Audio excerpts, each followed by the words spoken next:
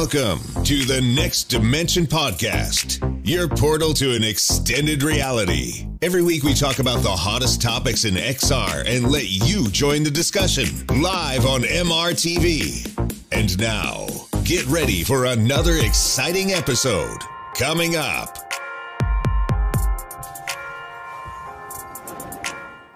Hello and welcome to episode 5 of the Next Dimension Podcast, your podcast which is all about VR and AR. And today I'm here with Tatiana from Disco VR. Tatiana, how are you today? I'm doing fantastic, thank you. Great, I'm so looking forward to the show and glad to have you here for the second time today. So cool. And also, of course, with Anthony from VR365. Anthony, how are you doing today? I'm doing real good, Sebastian. Glad to be talking about some exciting VR technologies coming up. Oh yeah, absolutely. And also with me, Sebastian Ang, the founder of MRTV, and I'm hosting the show for you, and I'm so much looking forward to today's show.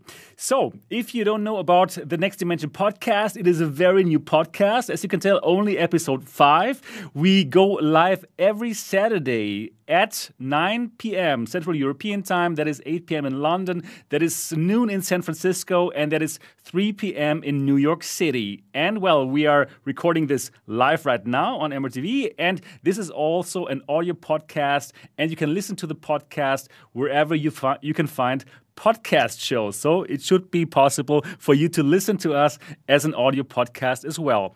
Today, we have a very exciting show. As always, today we're going to talk about different things coming out of CES 2021, the all-digital CES this year. Yeah, because obviously we cannot meet there and have a great time. I was there actually last time. And probably COVID-19 was already at the show floor. I'm pretty sure about this actually. So this year, all digital CES, and we're going to have a look at the Panasonic VR Viewer, at an AR headset that's also there, and in general, we're going to talk about what's coming out of CES. Not so many things, honestly speaking, about virtual reality anyways. Then also, we're going to talk about Doom 3 for the Quest. And I played it on the Quest. It's so cool that you can simply sideload it. And we're going to talk about these kind of things, sideloading apps to the Quest 2, and especially, of course, Doom 3 and how it feels to play this game in 2021 for the first time, because I didn't play it in, I think, 2004 it was. Then we will also talk about the Samsung VR headset, the Bug Vision, how Anthony has described it. The headset that looks a bit like bee eyes or like fly eyes. And we're going to check it out and we're going to think about it, like what kind of tracking is it going to use. We're going to look at the controllers, and it should be pretty interesting. Then we're going to talk about the Oculus Quest account sharing, because soon we're going to be able to use the headset with the members of the family with different accounts, and that should be pretty interesting. And then we're also going to talk about an interview that Bosworth gave The Verge, and Boss is heading the Facebook Reality Labs, and some interesting talk. He gave some interesting talk about privacy and different kind of user accounts. So this is going to be pretty interesting. But before we do that, I would like to find out from Anthony first. Anthony, how was your week? What did you do? It was a pretty good week. I don't know that there was anything that really jumps out at me in terms of what I did. I did finally do an episode on my own channel, which has been kind of slow over the last couple of weeks. So I'm back on my own channel after you guys finish this one. If you want another long podcast to kind of listen to, you can check that out. In terms of like VR, I have tried this new experience, Battle Scar. Might talk about that a little bit later. And some other VR experiences as well. We Live Here is an experience that's free on the Oculus Quest. Pretty good. Might want to check it out. It's actually pretty decent.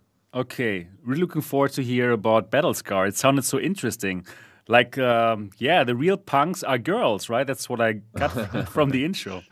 Yeah. That should be good. Yeah, Tatiana, how about you? How about your week? Oh, after all the holidays, I thought that maybe, just maybe, this could be a good time to start working out again. Oh, that's a good And idea. this gave me a good enough reason to finally try working out in VR, which I have been putting off for some reason. But I tried Supernatural finally, and I really liked it so far. Now I'm not married to it. I still on the trial, so I don't know if I will be continuing it. But I'm working with it and with Beat Saber, and I'm thinking that maybe I'll try Fit XR as well, just to have this nice VR workout package going on. Oh, that's But cool. but speaking of Beat Saber, I finally discovered how to do all kinds of custom things and mods there, which I have. As soon as I figured this out, I was like, oh man, I need to share this. So I made this video explaining how to do the custom sabers and blocks and walls and songs, obviously, and it was backed up by the modding community. So it was wonderful because, this is a working thing. And I've been really engaged with just customizing all the stuff in Beat Saber. So yeah, a lot of cool. just lots of fun stuff. That's great. About Supernatural, like you have to pay every month, right, to be able to play it. Is it like this? Still That's the same business right. model? It's still the same business model, but Okay. they do give a little bit of a discount if you go annual. But I think you would only be saving like $20, Okay. which makes it about $2 a month. Okay. So I don't know if you really want to go for it, you can. But I'm still in the trial, and we'll see how it goes. I might actually continue paying for it if I like it. And How expensive is it? well, if it's $20 a month, right? So Okay. it's All right. That's definitely something to think about if you want to pay that, right? that's right. Wow. Yeah, I have not yet checked it out, honestly speaking. But probably sometimes if you pay for something, you will feel like, oh, you should do more. You should really use it. You should really do the workouts, right? Some psychological pressure to put yourself into to do some workouts. Yeah, but it also adjusts to you. So you put all the specifications. You can choose the intensity level. You can even do meditation, so you don't have to always just work out. They have a All right. warm up and like cool down kind of exercises, and the views are beautiful. You will be in Iceland, you will be in Brazil. Okay. Every workout is like in a different beautiful location. So it's similar to Beat Saber with like motions, but it's a lot more targeted towards like working out. And there are the coaches that are always like, don't forget to breathe, just give it your best. So they're motivating you. I'm like, Okay, I got it's it. really not bad. But I love it. that sounds good. But the workouts, the teachers, they are not live there, right? No, they're pre-recorded. Okay. They're pre-recorded. Yeah, Right, they're not. They're Yeah, not I live, mean, but it would be good if very it would be cool customized. if they were live, like Peloton, right? You know, the Peloton model where you have this kind of like a bike, and then you have those classes, and then those classes can be live, and then they can say like, "Hey, Sebastian, great, well done, keep on going." Like, yes. I like should that. I really like do that that. idea. Actually, I think it's cool. Actually, they should. Yeah, they but should. maybe you They should. should think about it to do live classes. I would pay for that. Yeah, right. It's a different feeling. Cool. Yeah. Exercise in VR, I think this is going to be an incredible thing long term, but we do have some issues in terms of like sweating and stuff, because like if you really get into it and you start doing a lot of exercise in VR, you notice how quickly you get hot and sweaty.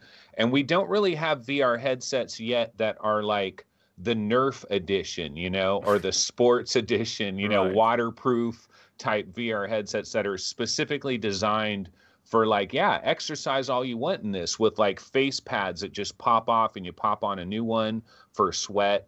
And when we get lighter weight and everything. But I think long term, it's going to be incredible because we can do exercise where we're so entertained with whatever's going on throughout the exercise and all around us that you don't even remember that you're exercising. Like I can definitely imagine a future where we're going to be on exercise bikes and you're like biking through the forest and just doing, and it's almost like you're on a biking adventure, but you're getting exercise as well. And it's analyzing your heart rate and all that. It's going to Yeah. be pretty amazing. It's It's not It's even gonna the happen. future.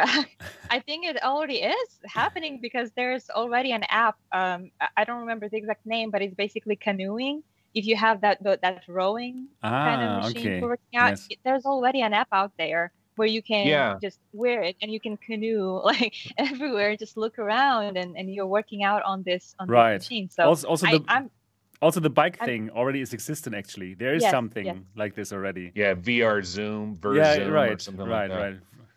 The thing is, though, I want it to be on a higher level. Like I want a bike where like you're actually like steering the bike. The bike has rumble. Like I don't want it to just be, oh, this kind of works. This is kind of immersive. No, I want to be You want to like, be in. yeah, I'm steering the bike, Yeah. and the bike is like mapped into the game perfectly. Okay. Yeah, I've seen something like this actually in the Netherlands. They have something in Amsterdam. There's an experience where you sit on a mountain bike and then you are driving through the mountains, like very close to falling down, and that is supposed to be very, very immersive.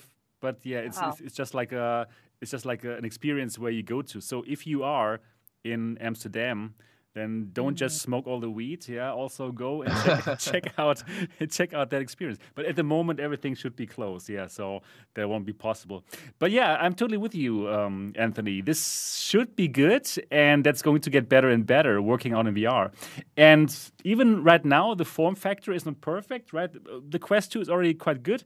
But the form factor is going to get much better for all these workouts, right? We're going to talk about the Panasonic VR viewer in a moment. Then here, this thing here is the Huawei Glass. It's already like really like a very cool form factor for a VR headset, and that works really well.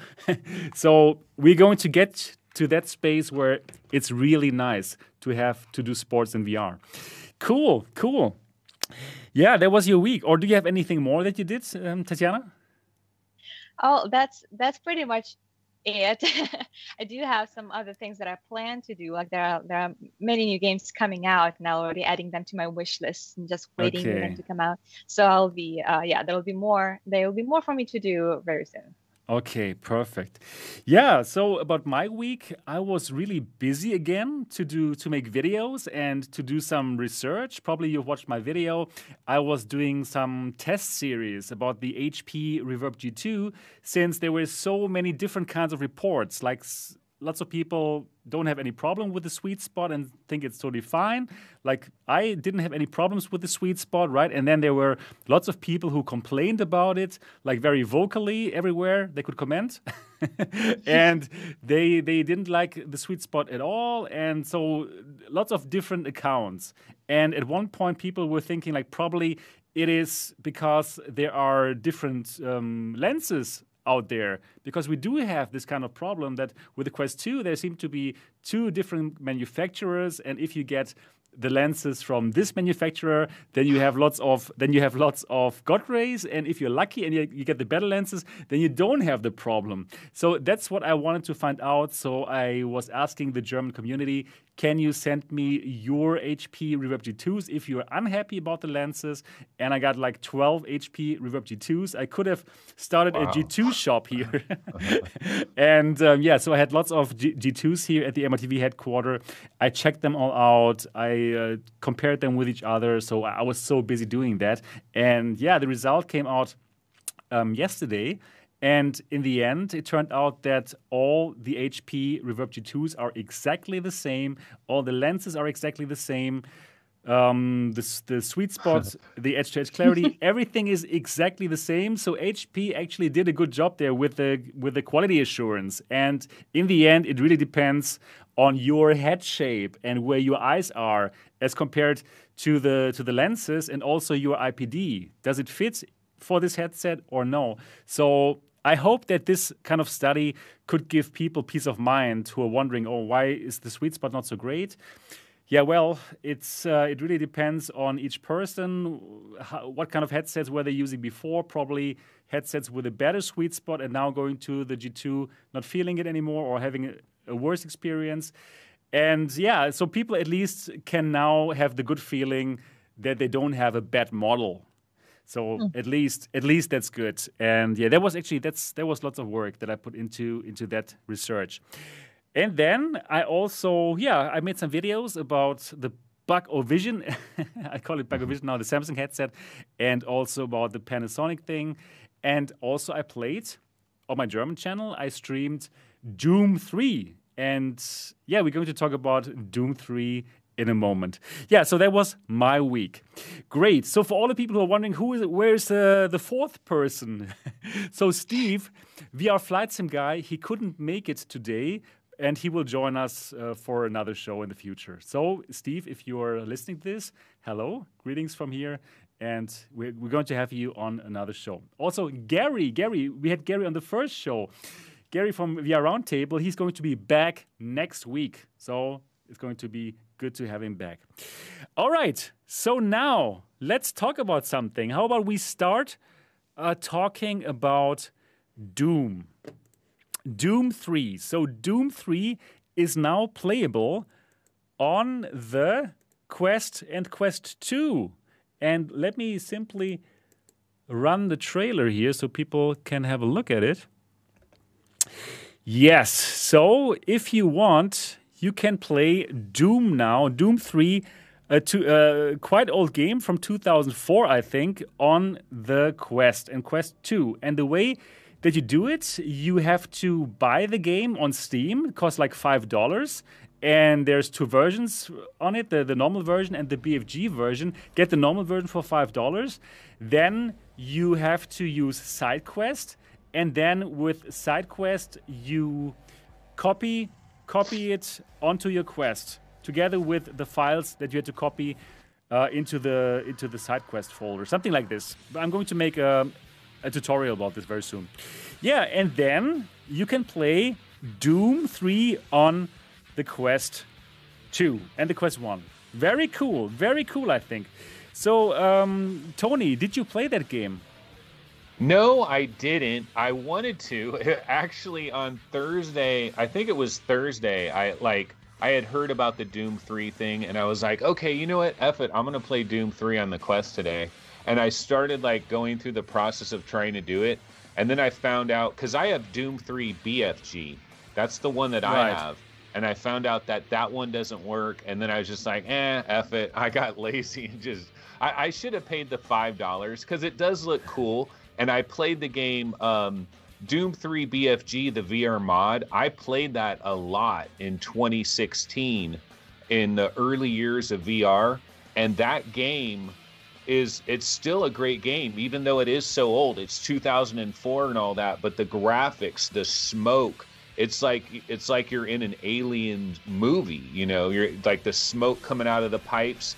And the creatures can be incredibly scary, even though the graphics are a little bit older. So I could see how it'd be really good on the Quest. Right. Tatiana, is that something for you, this kind of game? I doubt it, but I'm extremely curious to see how it would work. And since Sebastian, you already played it, I'm curious, how did the port work in your opinion? How were the controllers? Did you actually manage to use the touch controllers from Oculus Quest 2? Oh, yes. So I did play it. Let me turn down the volume a bit here of this. So, I played it. I didn't play Doom 3 when it came out in 2004 for some reason, but now I played it for the first time on the Quest 2, and I was honestly amazed. I thought it's so cool to play this game. And yes, the game, if you played it now on your PC, it would look a bit outdated, but honestly, on the Quest, that is basically how the games look on the Quest, right? It looks like a good Quest game. Actually, it is really beautiful, and it can be really scary. So I didn't actually know that the game was like this scary. And last week we talked about it, right? That I'm not the horror game guy. I don't like it because the immersion is too big, and I feel scared. I honestly feel scared. So I didn't know what I was going in there. I was still thinking about Doom VFR, which was not so spooky, right? It was like a cool action game on the PSVR, for example. So I was going into that thinking like, okay, cool, that's just going to be another Doom where you just have to shoot all those ghosts, but it's not going to be scary. But then they needed me to go to the underground directly in the first level. And there was, honestly speaking, sometimes a bit scary. You have to walk through the dark undergrounds. And they will scare you. They are out there to get you, to scare you with like some interesting jump scares sometimes also. And I was like shouting, like, what? Yeah, there's even, you commented on the graphics, and I can even see in the comments someone saying that you can even install the mod to the high-res even mod. that graphic. Exactly. So if you think it's good now, it can be even better. That's pretty amazing. And I totally understand the scare. I knew what Doom 3 was about. I'm like, nope, this is great. I cool. think that it's a great trend that's happening right now. More and more games, older games are being ported to VR. I know we talked a little bit about it last time about Hitman, right? Anthony, we were talking about the other Hitman games were being ported to VR. And I think this is... it's a very interesting trend for us to go on this memory trip, to go back to the games that we maybe grew up with, something that it has a very great sentimental value to us. When I think about it, I remember Morrowind, the Elder Scrolls 3.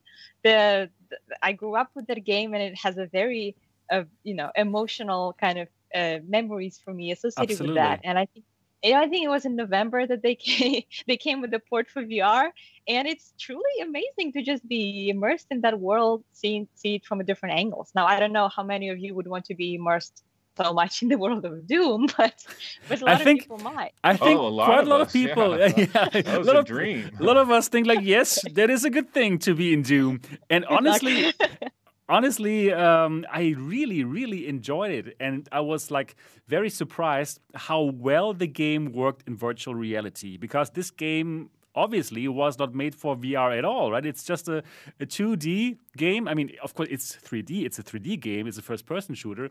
But they didn't think about virtual reality at all.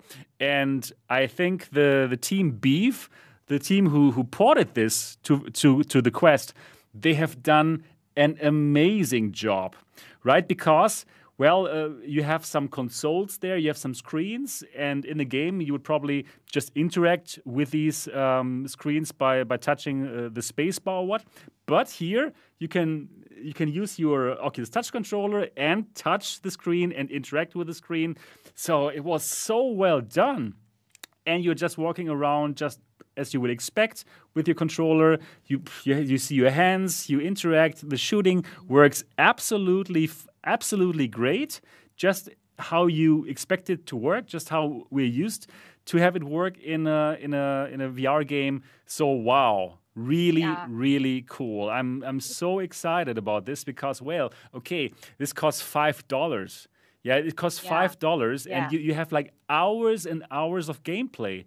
And this is easily, I don't know, like 15 hours or what? This is not like a short VR game. This is like a fully fledged game where people paid top dollar in 2004 to play it and to enjoy it, and now to have it in VR, looking great. Like wow, I think it's just so amazing to be able to play this for $5. And I can just tell everyone out there with a Quest and a Quest 2, and who likes to sideload things, go and get Doom 3.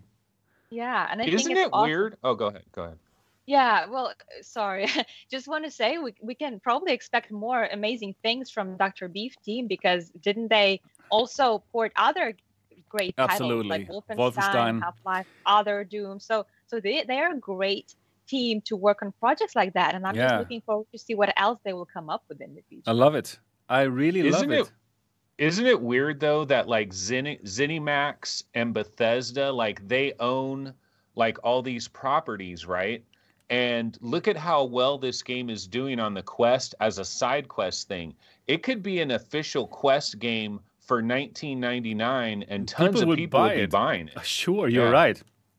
Wow, they're leaving so much money on the table. Yeah, we would take it. A lot of money. Anthony and I would take the money.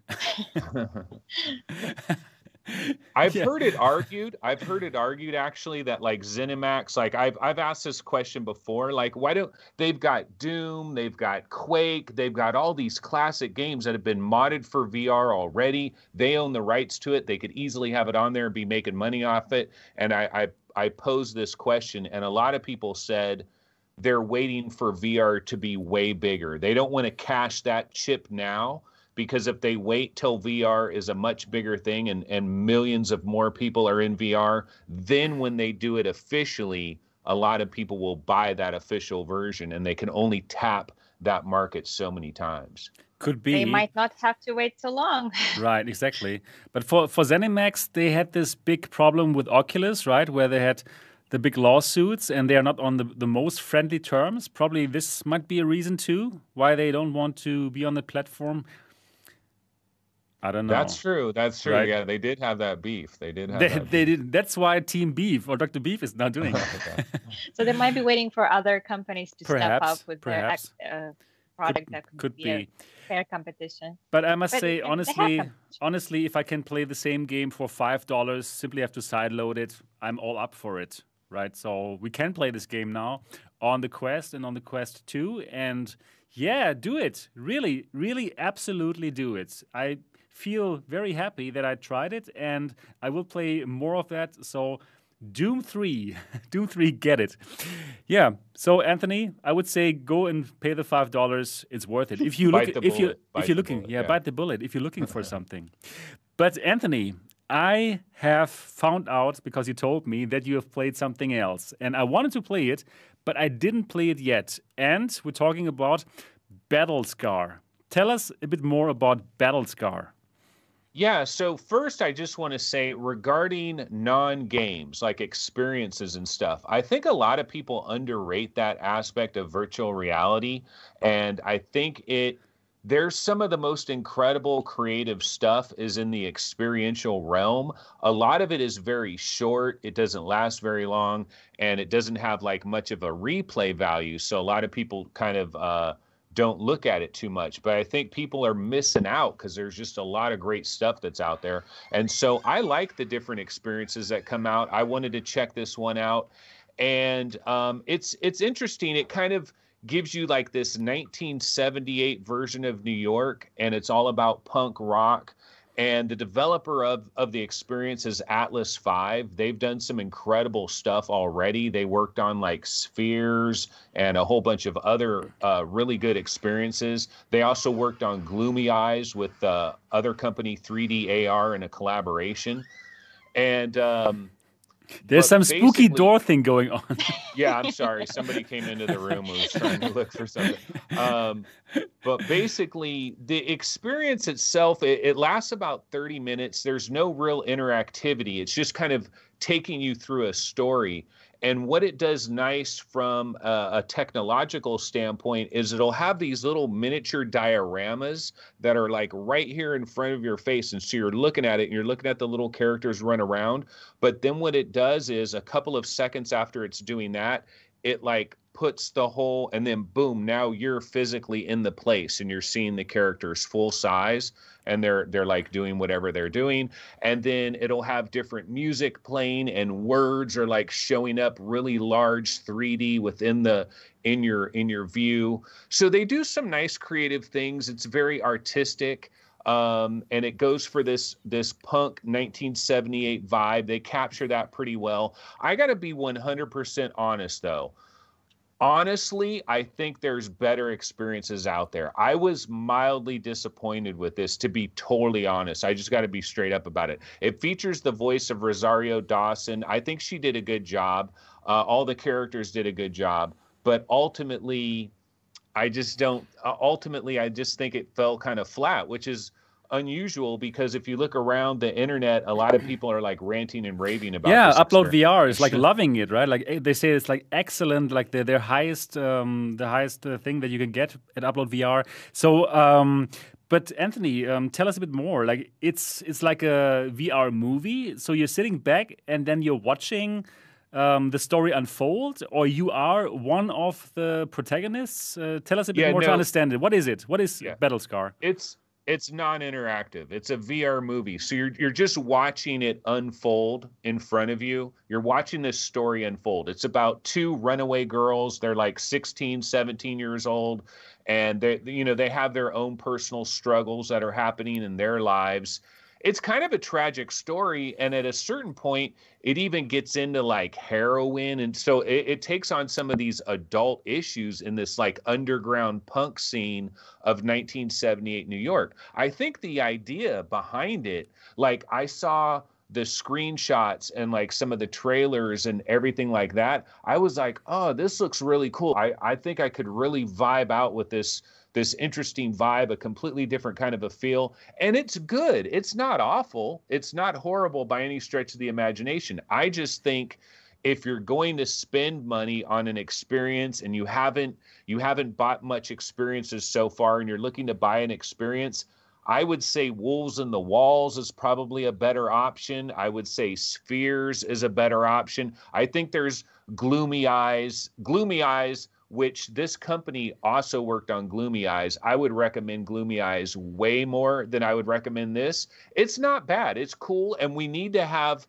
more experiments in this field. Like nobody knows what they're doing in this field in terms of artistic stuff like this. Everybody's experimenting. And the more experimentation we get, the better. So I'm glad with that. But ultimately, I rate it as okay. Okay, but it's not so expensive, right? I think it's just like what, $6?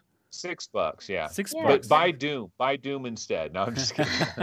But I have to agree with Anthony. I think that VR experiences are very underappreciated in all the VR content that we can get. Maybe it is because of the much lower interactivity that they offer. So the other ones that you watched, Anthony, were they also not interactive, and it was more like you were inside the movie when you can look around? Because I think I watched one and it was not interactive, but you were like placed inside the world, looking at the events unfold. But maybe that was the reason why it's not getting that much attention. I've also watched some videos where just the things unfold around me. I mean, in VR.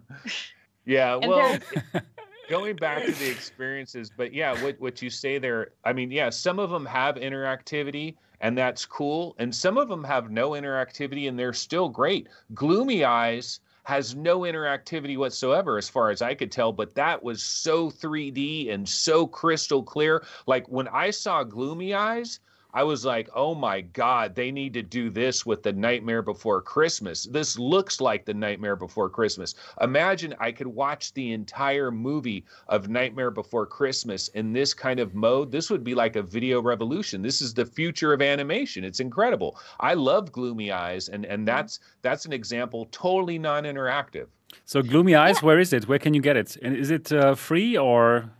No, it's like I think it might be like $8. It's one of the more expensive ones, and it's on all the platforms. It's on Quest, it's on Steam, I believe, Oculus Rift Store. Yeah. Okay, Savage Hamster says Gloomy was okay, free on Viveport. So probably free on Viveport. Perfect. I'm going to check that out later. That made me remember about one more experience that just came out called Baba Yaga, which is I caught my eye because it's like a Slavic folklore, and this is comes back from kind of like a boogeyman, right? This witch. And there's a story about this little girl. But when I read the description, it actually said that this main character, the choices are determining the end of the story. And so it made me believe that there might be some interaction there. Maybe someone has played it. Maybe we will read something about it in the comments. But it's really directed like a movie, and there are some famous stars doing the voiceover. Like, for example, Kate Winslet is voicing the Baba Yaga. Okay, cool. That alone is enough for me to try it, because I think this is exciting. So I will definitely be trying it out. And the Baba Yaga, is it for free or is it paid? A paid app? I think it's like $5 the last time I checked it. Yeah, it's $6. I think it's the same price as Battlescar. Okay. Yeah, in general, I think we should support all these content creators doing these interesting movies in VR, simply to encourage them to try out more things, to try out more interesting things, right? And I mean, $5 or $6 is not so expensive. So yeah, why not support it as a VR enthusiast? So I'm totally going to check out this Battlescar.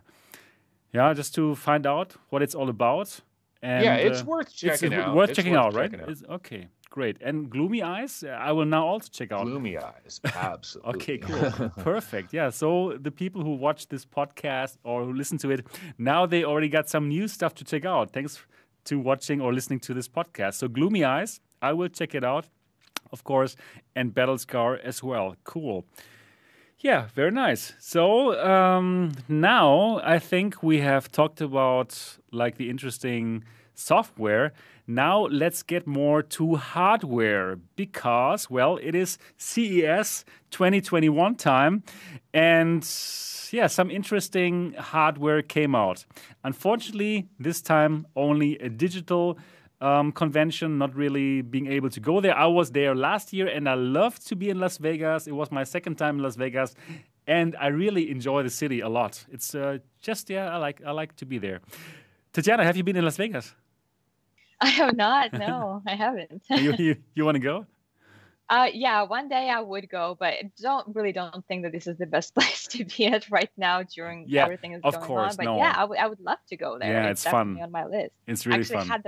I had some plans that were canceled at some point, so okay. It's definitely gotta check that. Yeah, right. Have to check that box. Anthony, what are your thoughts about Las Vegas? Just want to know. Las Vegas in general? Yeah, in general, yeah. Oh, it's like an adult playground basically is what it is. But the thing is, gambling, here's the thing. My tip for people, like if you're going to Vegas, you can go to Vegas and have a ton of entertainment and see a lot of interesting, weird, crazy stuff, and you don't have to gamble at all. And that's my recommendation because you're going to lose. If you gamble, you will lose. Giving money away by buckets. You're right, so exactly. Don't do it. Yeah. Exactly. Like those. But isn't that like a must thing? Isn't that what the stigma is? If you go to, how can you ever go to Las Vegas and not gamble there? Sure. Isn't it like a must? Well, just leave it to one gambling session and then get it out of your system. And those limited. Yeah, just exactly. Just some exactly. I think those machines, those slot machines, they're just eating your money. It's just like crazy how people put their money inside. They're just eating the money. And anyways, that's not the topic for this podcast. So let's talk about something that came out of this. So let's have a look at some hardware here. And let me show that to our viewers. This here. This is also the thumbnail of my video that I made about it. It's a young Kim Jong-un who's wearing these Panasonic glasses. And these are the Panasonic VR viewer glasses. And Panasonic has showed them already on last year's CES. But last year, these glasses were really only viewers with 3 degrees of freedom, where you could peek into virtual reality. You could look around, left, right, up and down, and rotate, but it didn't have 6 degrees of freedom where you could lean in. And, 6 degrees of freedom is definitely where VR is at, right? Like, for a long time now. Like, 3 degrees of freedom is bad as compared to 6 degrees of freedom, right? So, these glasses now that you can see here, these glasses have 6 degrees of freedom. And they have, 2 cameras built in on the left and right here. And with these cameras, the 6 degrees of freedom tracking is being accomplished. And those very cool steampunk style glasses, they have a very high resolution, 2560 times 2560 pixels per eye. That is more than the Reverb G2. Yeah, so really good resolution. This is micro OLED technology, so we should have great blacks, like real blacks, black as in no light, and very vibrant colors. It has 120 hertz as refresh rate, also more than the Reverb G2. And in general, I think these look very interesting. Also, this headset is powered by either a gaming PC, so it's fully SteamVR compatible, which is cool. So you can check out a big screen or whatever SteamVR experience you want to check out. And if you are on the go, you can connect this to a 5G Android phone and probably watch Netflix or any kind of video that you have on your phone on the go. So, very interesting. I want to ask you, what do you think about that? Which one? No, whoever wants to talk Yeah. first.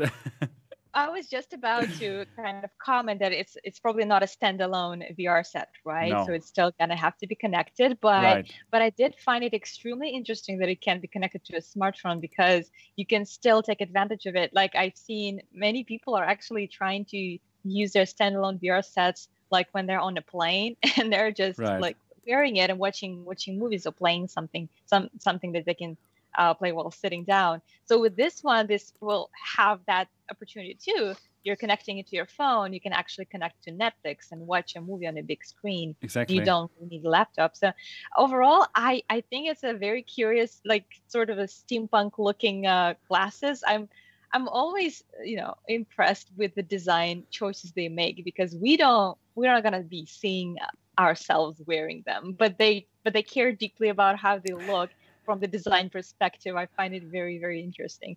And also, these are actually probably the most similar to a traditional definition of glasses rather than goggles. So they're really targeting that comfort, something that would make it much easier to put on and take off and less bulky and more portable. So overall, I really think is a very interesting technology.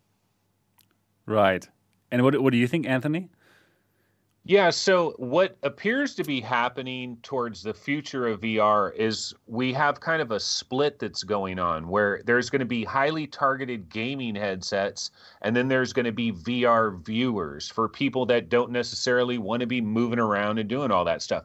You got to know that there's people that they love to sit on their sofa. They like to get nice and snuggy in their little chair, and they don't want to move around a lot. But we still want to give those people eventually some really incredible high-end VR experiences with very low-weight glasses that aren't going to wear on their face at all or get them all hot and sweaty, and they can enjoy stuff like gloomy eyes and stuff like that, and it can look incredible.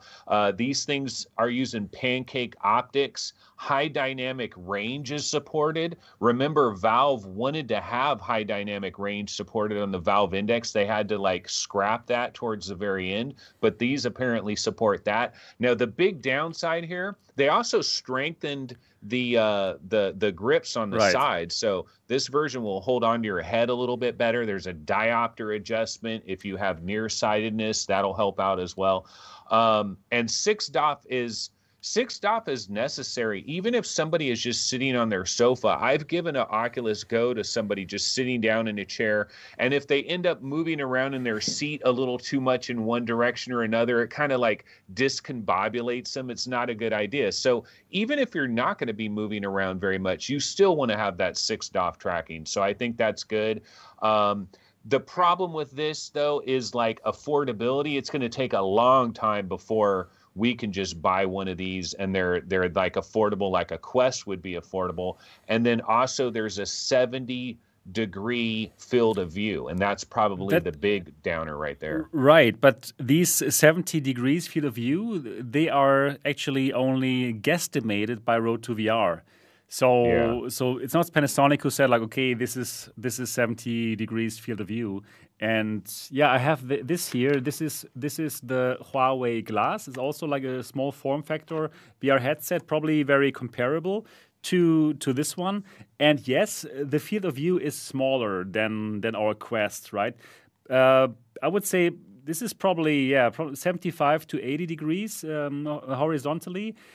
So it is smaller, but it's still quite interesting. It's still quite interesting to play your Steam VR games because the quality of the picture is surprisingly good with this here, and this has 1,600 times 1,600 pixels per eye, right? But this here, 2,560 times 2,560 pixels per eye is incredible, and then with an OLED display. So I can just imagine that even though you only have 70 or 80 degrees, it will be good enough to show a huge virtual screen, a beautiful virtual screen where you can perfectly watch your movies on, right?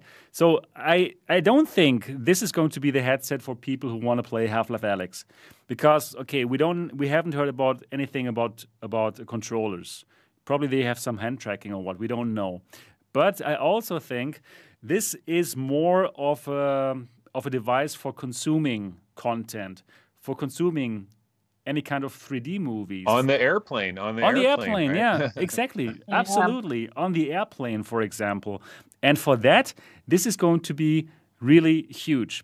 So I was just interviewing the general manager of HTC, of the EMEA region, and he said, Mr. Wheeler said, that 2021 is going to be the big year for 2-in-1 headsets. And what does he mean with 2-in-1? He means like not standalone headsets, but headsets that are being connected to a second device. And most probably talking about a 5G smartphone, they would just stream the content to the headset. Or it doesn't even have to be 5G. It could be probably the content that is on the phone. And that makes so much sense, right? So because all of the processing power, it doesn't need to be in the headset. We're all like carrying that smartphone with us. And in the smartphones, we have like this very, very powerful chipsets, right? So why not simply make use of it? And HTC says it's going to be like the big trend of this year. Anthony Can I doesn't argue believe with it. that, Yeah, though? please do. Okay, so the problem with that idea, it's a great idea in concept. It really is. We all have these like really high-end phones with really good Snapdragons inside them and all that stuff. You know, why not take advantage of it? It's right there. The problem is it completely drains your battery. Like if you're doing like a Agreed, yeah. legit VR experience, it's going to kill your phone's battery.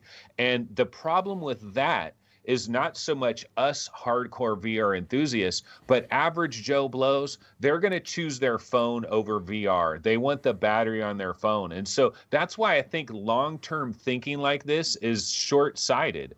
Standalone is the future. Don't try to fight. Now, that's a whole other argument, but I don't know. I think the real world penetration of this type of thing is going to be lessened because of how it kills your phone's battery. Now, when we get to a day where phones have way better batteries that last way longer, then maybe that will alleviate this problem.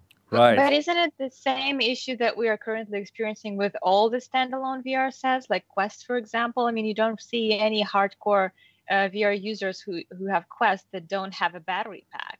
So you Agreed. can't really play any longer than 2 hours on Quest 2 currently, and you need to have the battery pack. So why not just assume that it is possible to have, I don't know, dual battery pack or dual pack where you have both your phone and your battery on the back of your head, like you currently have just the battery packs. And that's how you're going to power your all-in-two VR glasses. Exactly, Anthony. possible. That's it. What do you say now? I say maybe we can wear solar-powered garments. I like it. and I like it. Connect it with a USB-C plug and power all of our, just walk around in the sun all day and we can power everything. Right. Exactly. Yep. Yeah, I agree. Let's get this garment going. But in general, I also agree with Tatiana. I think, yes, why not just get a battery pack and then solve this problem like this? So probably you can simply connect your battery pack with the glasses or with your phone via some kind of Y adapter or something to make it happen. I think it should be possible. And that should be interesting. If the technology got this far, maybe they can figure out the battery. You're right. Hopefully. Probably Maybe Tesla can get involved. They can figure out the battery. they know their battery stuff exactly.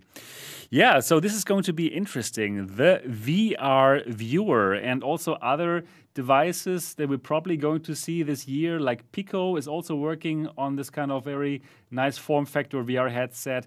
And Anthony, you said before that, hey, this is probably going to be very expensive. Okay, this particular device, perhaps yes, but actually these other devices like the Pico viewer or this Huawei glass, they are actually not so expensive, and they are more in the $300, $400 area. And, what is possible here, I see this huge opportunity for these headsets to drive 5G. The big telcos, they want to sell their 5G plans, right? And right at the moment, there's no huge incentive for me to change from 4G to 5G. My 4G LTE plan is good enough, right? I can do everything I want to do with it. I watch my videos. I I do my video calls with my phone. Everything works fine. So I don't really have an incentive to go for 5G. But for telcos to say, hey, you know what? If you go for a 5G plan, we're going to subsidize a VR headset like this, and then you can watch your NBA game or your football game in 3D with those glasses and a 5G connection. I think that is really exciting. And then this could go mainstream really fast, giving people like this kind of headset for, I don't know, $99. And you have your, I don't know, $30 plan per month. And you can watch one game of NBA or whatever sports you like in VR as if you were in the stadium. Isn't it freaking amazing? Yeah, I think it's great for somebody that travels a lot for sure, because if you're traveling all the time, you could use it and then also like even in your hotel room and stuff, your experience in that headset might be better than whatever little TV they give you in your hotel room. So I think it would be great for people like that. I still think this 5G dream of like volumetric video, of watching the NBA game in 3D and all of that, I still think we've got a long way to go in that department. And I think a lot of these telecos, they're selling the 5G dream, but I think the 5G dream is still like 3 more years into the future. But I'm kind of a Debbie Downer on the whole 5G thing a little bit. Yeah. I'm not sure about the 5G, but speaking of what you just said with the traveling, I mean, obviously there's so many ways you can use it, but outside of that, no, it's also used with like in the medical field when they are using it as a distraction for like cancer patients to help them get through the medication for cancer, or, both with adults and with kids, just to help them get through this easier. And I think that's also my amazing thing. Okay, right. Yeah, so Panasonic VR viewer, very, very interesting.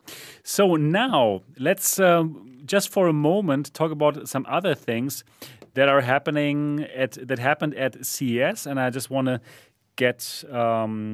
show you this Road to VR article, which is amazing, which is really good. So read this article from Road to VR. It's about the Rokit Vision 2 AR headset with waveguide optics. So AR is also, of course, a big topic. It has still absolutely not penetrated the mainstream at all, like 0.0.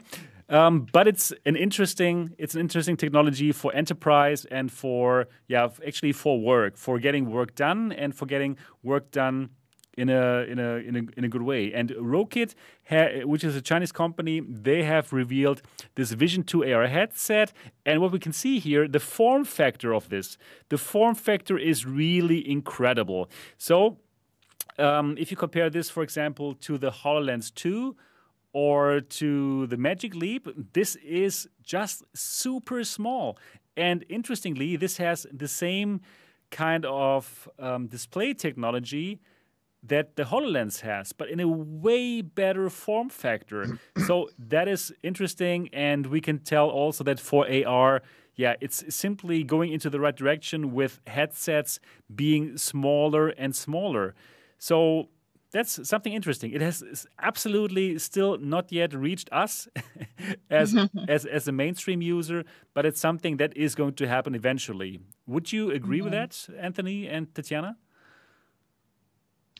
Yeah, I mean, certainly we're excited for the future of AR, and this is waveguide, which is better than the bird bath idea. So this is a little bit more high end. Like the AR displays that use waveguide have better capabilities ultimately. But one thing I was looking at in here is that it says it's going to be used in sectors such as cultural tourism, exhibitions, museums, and the medical and health industry. And what that tells me is expensive. These things are going to, so it's just going to take a while before we have a mainstream AR product that can really try to be like a big mainstream product. We haven't had that yet. We thought InReal might be that. They launched kind of in South Korea a little bit, but it hasn't really been that either. So it's just AR is like a number of years behind VR. That's where we're at. That's for sure. That's for sure. Just to Yeah, just to sort of. Oh, sorry, you wanted No, no, you to can add go. You something to can that? go.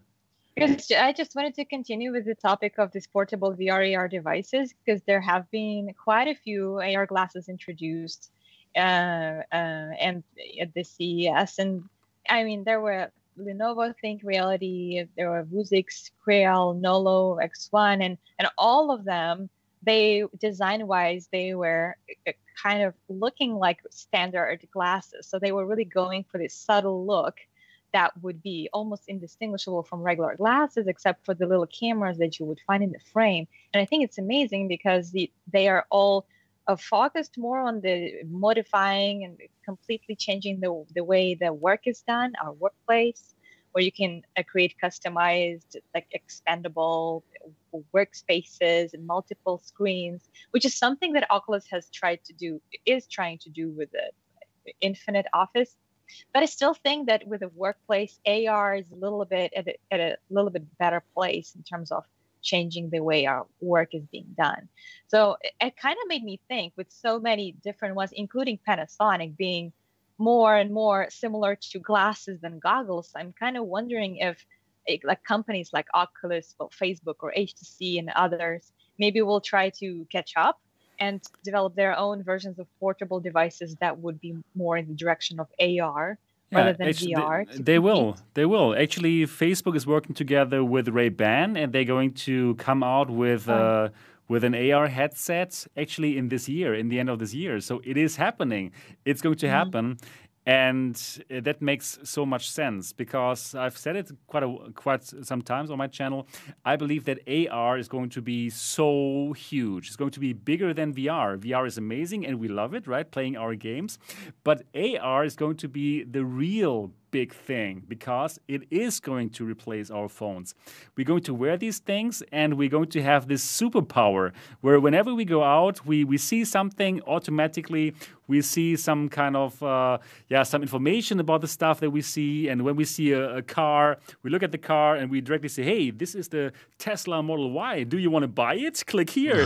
Click into the air. Yeah, it's going to be like this. It's going to be huge. And the big battle for the future is going to be which company owns the AR layer that you're using in the world, because that is going to be the big question. Not like, oh, which kind of search engine are you using in your browser? The question is going to be, which AR layer are you going to use in the real world? Because that's where the advertisements are going to be sold. If you go out and you see that Tesla, and you're wearing the Facebook AR layer, and you see the Facebook AR layer, then of course all the ad money is going to go to Facebook. But if you are looking through the Apple layer, then Apple is going to get that ad money. So it's going to be the biggest war for the future is going to be who owns the AR layer of the world. And that's why now we're going to see that Facebook AR headset coming out in this year, and Apple and Google, they have to catch up. They have to come out with a headset so that Facebook is not going to have this advantage that they have now on VR. So it's going to be, in my opinion, this is the big tech battle of the future. Who owns the AR layer that's on top of the world, and which AR layer are you going to use? And who do you think's going to win if you had to bet right now, if you had to pick a horse? Okay, that's a good question. Well, I think that it's going to be between Apple and Facebook right now. Because Facebook, they are invested in it. They also understand that the big ad money is going to come from the AR layer that's on top of the world. But Apple also knows that, right? That's why they do their AR technology in the phones, right? So they also know it, and we know that they're going to come out with an AR headset. So I believe the first big battle is going to be between Facebook and between Apple. Facebook versus Apple. So that is going to be very exciting. I think Apple does have a little edge because, they don't have these bad reputation as far as privacy is concerned. Yeah, right? I was just now thinking about that it does look like Facebook is so powerful right now, but this reputation thing, I mean, it doesn't seem like a big deal now because they're dominating VR market so much. Yeah, there's no but competitor later on, right now. Yeah, but as Apple catches up, and it will catch up, I think that will be a huge disadvantage for them. Everything that's I think happening, so. now. I think so. I mean, these AR headsets for the future, they will for sure have those cameras, right? And people running around with that Facebook cameras. Oh, I think that's going to be an issue for people. But for Apple, it's going to be yeah. a bit different. I think. You know, it's going to be an interesting future dystopian scenario that might only be like 10 years away. Okay, so there's these websites called Been Verified where you can put someone's name in and it'll check and see if they have any criminal background, like who they work for, how much money they make, all that stuff like that, right? So you're going to be at the bar at a club or something wearing one of these AR glasses and everybody's going to have a little indicator over their head. Yeah. And it's going to be like red indicator. This is a former felon, you know? Right. Call 911? Absolutely. Yeah. Absolutely. Oh no. Yes. Oh, I gosh. think that's going to happen. It's coming. It's a coming. Black Mirror episode, but it's coming to reality as well. It's coming to us for sure. It's so interesting, and for sure we're going to follow it here on the Next Dimension podcast because this podcast is not only about VR. We gotta keep them accountable for all these things. We yeah. are the ones that need to keep them accountable. We the people, we have to keep them accountable. So that's really interesting. Yeah, right. So lots of AR headsets also at CES from all these manufacturers. So at the moment, still not really consumer faced, right? At the moment, still facing more enterprise. But once Apple steps in the scene, that's going to happen. There's going to be more for us consumers. And also this year, Facebook is going to come out with that Ray-Ban glasses, which seem to be smart. Let's find out about those. Very interesting. Super exciting. This year is going to be very exciting. All right, cool. So other than that, not many exciting things coming out of CES. We didn't hear of that new HTC headset that they were like telling us about, that there's going to be a big revolution or so. We didn't hear from the Quest 3 yet. Yeah. So we not so many exciting things coming out. Or is there anything else? Well, January isn't over yet, though. So Right. HTC still has a few days in January. They love January, so Right. maybe another week. That would be cool. yeah, well, but I think there was an interesting one introduction in the world of VR is the haptic glove by Nova, Sense Glove Nova, which is Okay. something that has already been introduced last year, but they kind of looked extremely bulky and they were wired.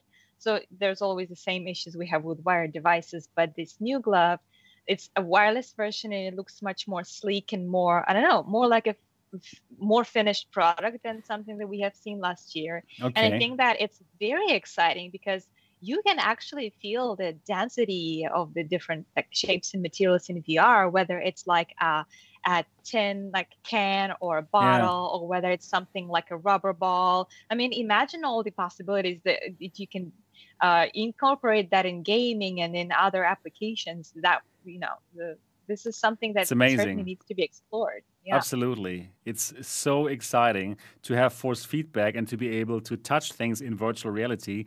Absolutely the future. At the moment, still a bit expensive for us mainstream people, right? Yeah, not finished. But it's definitely coming, and very, very much looking forward to that. Yeah, cool. So now let's talk about the next exciting topic.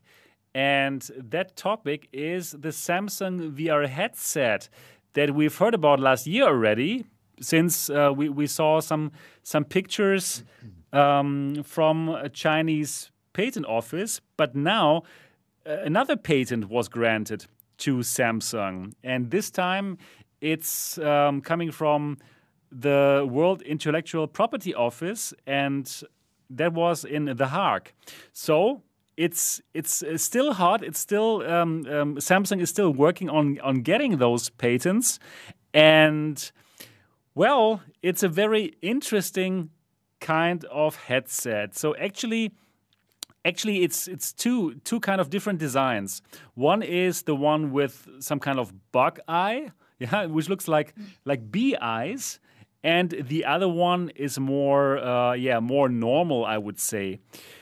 Let me just find the pictures of the more normal one. This is the more normal one. Actually, before I was thinking, hey, this is probably one and the same, but actually no, these are two different kinds of designs. And I believe the one that is more normal has bigger chances to come out. I was really like shocked by that bee design. I mean, it's already like funny wearing a VR headset, right? But then being like a bee, when you wear that, it's kind of strange, right? What do you guys think? Well, there's certainly a chance that they got a lot of backslash from that design, because I can see people for whom that would be just a bit more, too radical as a VR design. I think just wearing VR is already like futuristic enough. We don't need to look like a giant bee. And Right. it's possible that the second design is a reaction to some of the feedback they received. However, we really don't have enough information to claim that the second one is the improved or redesigned version of the first one, because they still own both of the patents. So I guess if they really want, they could go through with both of them. We don't really know. We don't even know if the second one will, they will not come up with a third one and it will be completely different, a combination of a bee and a regular one. We don't know. Could be. So that is really interesting. Actually, Samsung, they have launched two headsets, the Samsung Odyssey in 2017 and then the Samsung Odyssey Plus in 2018, and both really nice headsets with OLED displays, with quite a huge FOV, and they were all Windows Mixed Reality headsets with this Windows Mixed Reality tracking with only 2 cameras. So now, actually, on the B model, we see that we have like 4 kind of holes for cameras, but it would be strange to have those cameras beyond that orange translucent kind of protective plastic. That would be strange. But you can see right where the camera would be located, that little area of the bug eye is smooth. It doesn't have those ridges, Yeah, agreed. But for the locations of these cameras, it would be exactly the same locations like the HP Reverb G2 has it. And we know now that this kind of positioning is not really optimal for the volume for the tracking volume, because you will lose tracking quite easily if you hold the controller up and if you hold it down. So I would honestly be not happy about this kind of design again. So on the other design though, you cannot see cameras, right? Here if you have a look at those designs here, you don't. Yeah, there's 6 of them. No.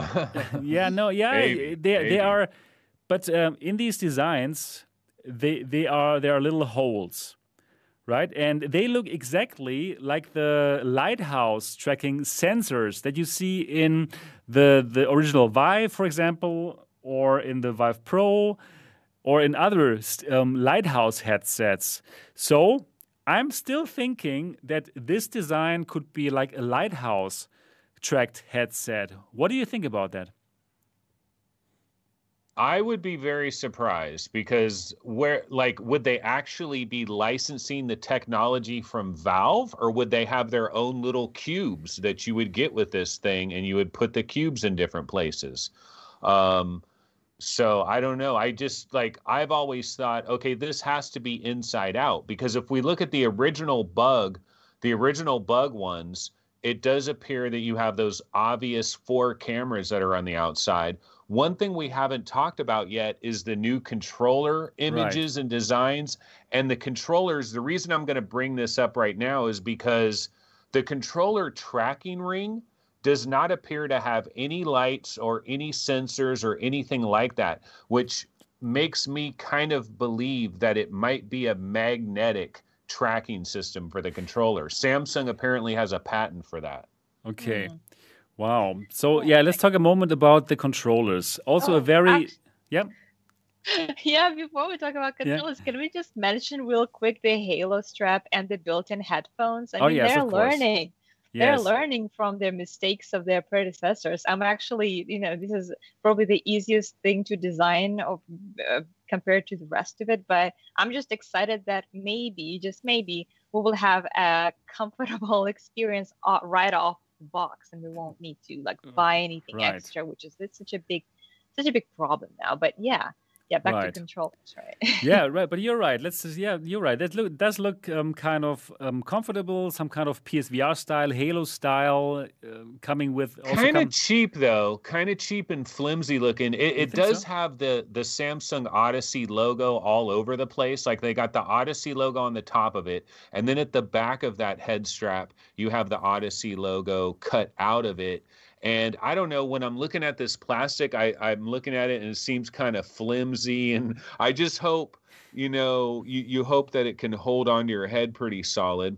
The built-in audio is great from the standpoint of how many of us had the first Quest, where you put the first Quest on and then you're looking for your headphones and you're trying to plug your headphones in and then put those on. And so it's a two-step process. So to have headphones already there is really nice, but we got to hope that the audio quality is up to like CV1 and deluxe audio strap levels. I think hopefully. so, because Yeah. the Samsung Odyssey and Samsung Odyssey Plus headphones, they were very good. They were definitely CV1 style, and actually, yeah, it definitely is good. They were done by AKG and they know about sound. So I think this should be good. And they look exactly the same or very similar to how they looked on the Odyssey Plus. So I think in terms of sound, that should be quite nice. And some people will enjoy this kind of design, the on-ear design, because, yeah, for Valve Index, it's great to have these hovering headphones, but still you can hear what's happening outside, right? Outside of VR. And for these, you can be more immersed when you have those on your ears. Well, interesting. Yeah, but now let's talk about the controllers. So, interesting part about these controllers is this kind of tracking ring. It's kind of like around your wrist. You have to reach through it to grab the controllers, and then most probably this kind of tracking ring is around your wrist. And at least in these kind of renders, you see that you have a trackpad and some kind of thumbstick and only one menu button. So, in my personal opinion, that would be strange if they really came out only with this kind of with that trackpad instead of having like buttons, because the industry is so going into the Oculus direction where you have a thumbstick and two buttons, right? But this looks like the old Windows Mixed Reality controllers, where you do have this trackpad and a thumbstick, but no buttons, no face buttons. And honestly, I didn't enjoy that very much, not to have buttons. What do you think about that? I think this completely kills the deal for me. See, now when I first saw all this information, I started to get super excited, like the information that came out this last week, because I just sold my Valve Index. I need a new headset. This is perfect timing. If Samsung announced Odyssey Supreme coming out on March 23rd, I'd be very happy. But the problem is this controller kills the deal for me, because the idea that I don't have legitimate buttons to actually press, I'm not going to press a touchpad and try to pretend that's a button. Right. No way. I'm sorry. And then the tiny little PlayStation Vita nub, like that's a little tiny miniature thumbstick. That's not a full-size thumbstick. I know the Oculus Touch thumbstick is a little bit smaller, but it's not a tiny little PlayStation Vita nub like that thing.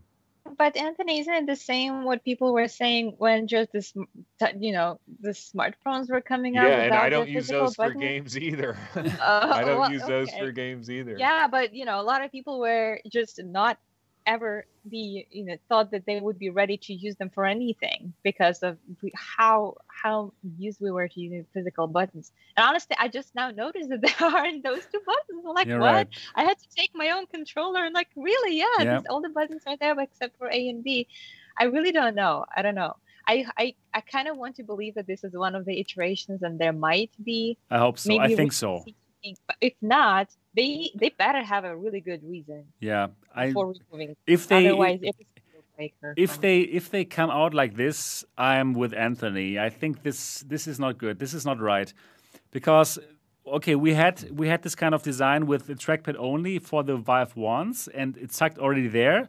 Now, then the Windows Mixed Reality headsets came out with these kind of thumbstick and thumbpad both. But then also, I didn't really use the pad so often. I had to sometimes in order to emulate real buttons, but it's not good. It's simply not good. And then now here on the Valve Index controller, we also have this kind of pad, but I'm also never using it. I'm really not using that in virtual reality. I don't know, Anthony, did you use that thing?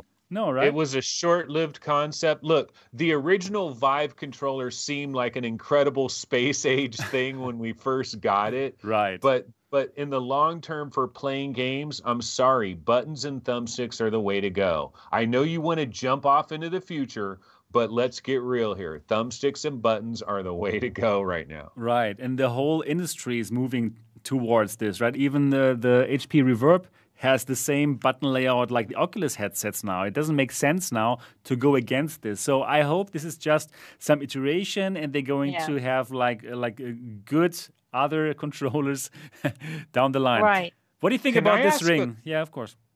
Well, here's a big question. So I think the biggest question of this entire thing is this Windows Mixed Reality 2.0? Good question. Is this a leak of Windows Mixed Reality 2.0? Now, one thing I'll say real quick before you respond to that is looking at all these drawings, all these patent drawings, one thing I notice is the Samsung Odyssey logo is like all over the place in various spots, even like little small ones that are on the controller, little Samsung Odyssey controller symbol is on there.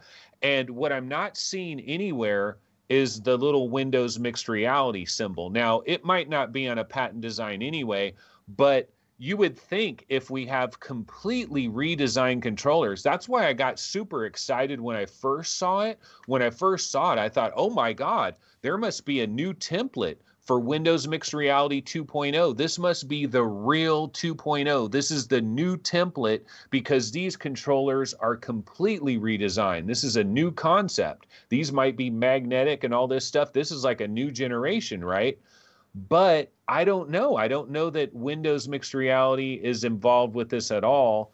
And maybe that's a good thing because I don't think Microsoft would make a template without having real buttons. Microsoft is smarter than that. So I don't know. I'm confused by the whole thing. I'm not so sure if Microsoft is smarter than that because their Windows Mixed Reality headsets, they didn't have buttons, right? They came up with this kind of design. Right? So I don't think so. And in general, I have the feeling that Samsung is now dropping Windows Mixed Reality. Probably they thought like, you know what, if we have to go with Windows Mixed Reality, we have to go with the same 4-camera setup that the HP Reverb G2 is using, which is okay, but it's not as good as Oculus headsets, right? And I think Samsung, they want to deliver something better. They want to deliver something that gamers will be really excited about.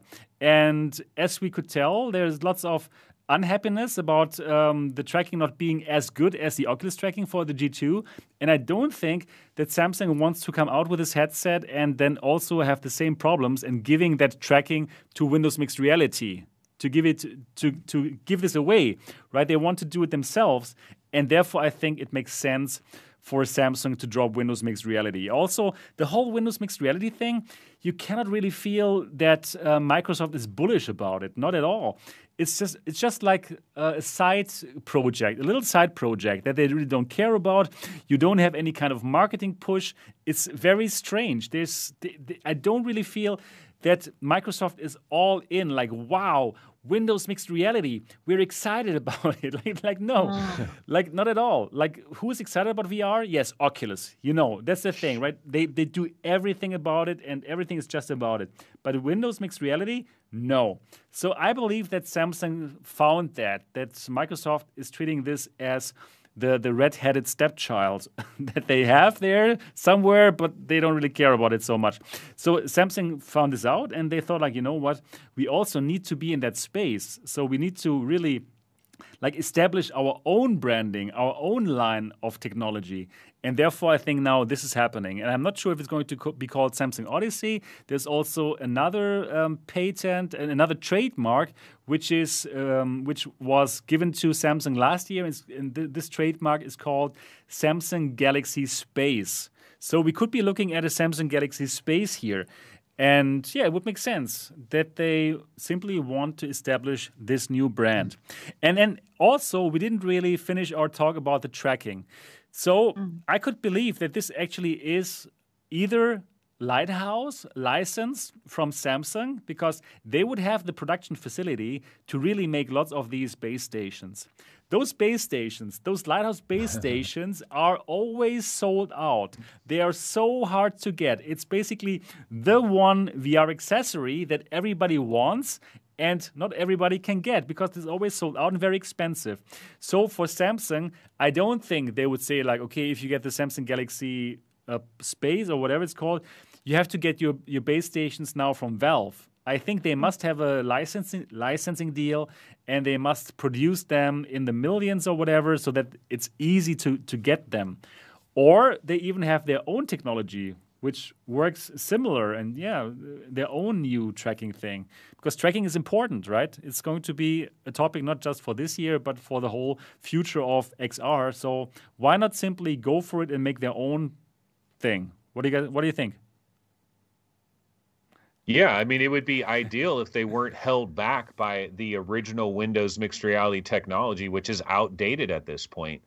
No question about it. If it was Valve, like if those were actual sensors where it could work with Valve Lighthouses and you could also get it in a package from Samsung, that's good. But to me, the best aspect of that whole entire thing would be the possibility of using Valve Index controllers instead of these.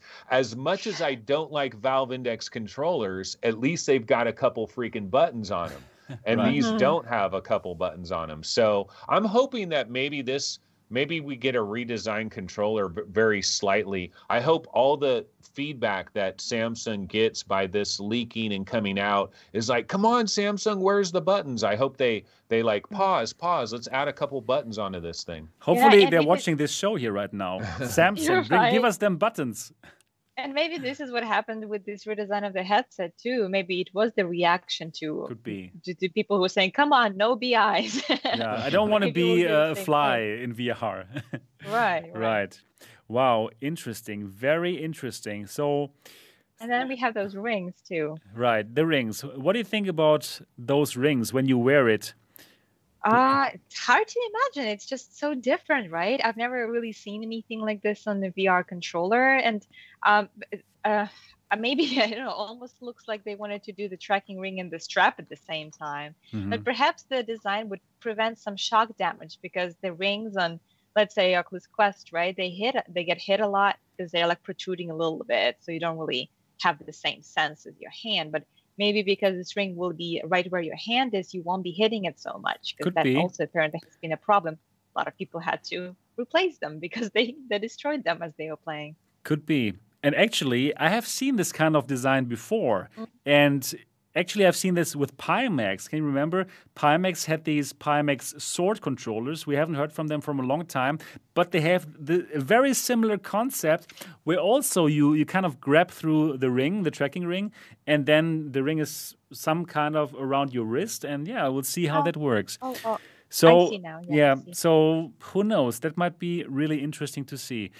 Yeah, the question is just, how about those rings? Will they touch each other when you play? Like that's like a critique It that people seems have like about. it would. Yeah. Yeah, but they're still smaller than the one that Pimax that you have just mentioned. They seem like actually touching your wrist. Right. But if Like they're they're too not as- small, what if you were a big, gigantic Right, dude? How do you yes. even get your hand up in there? Exactly. You know?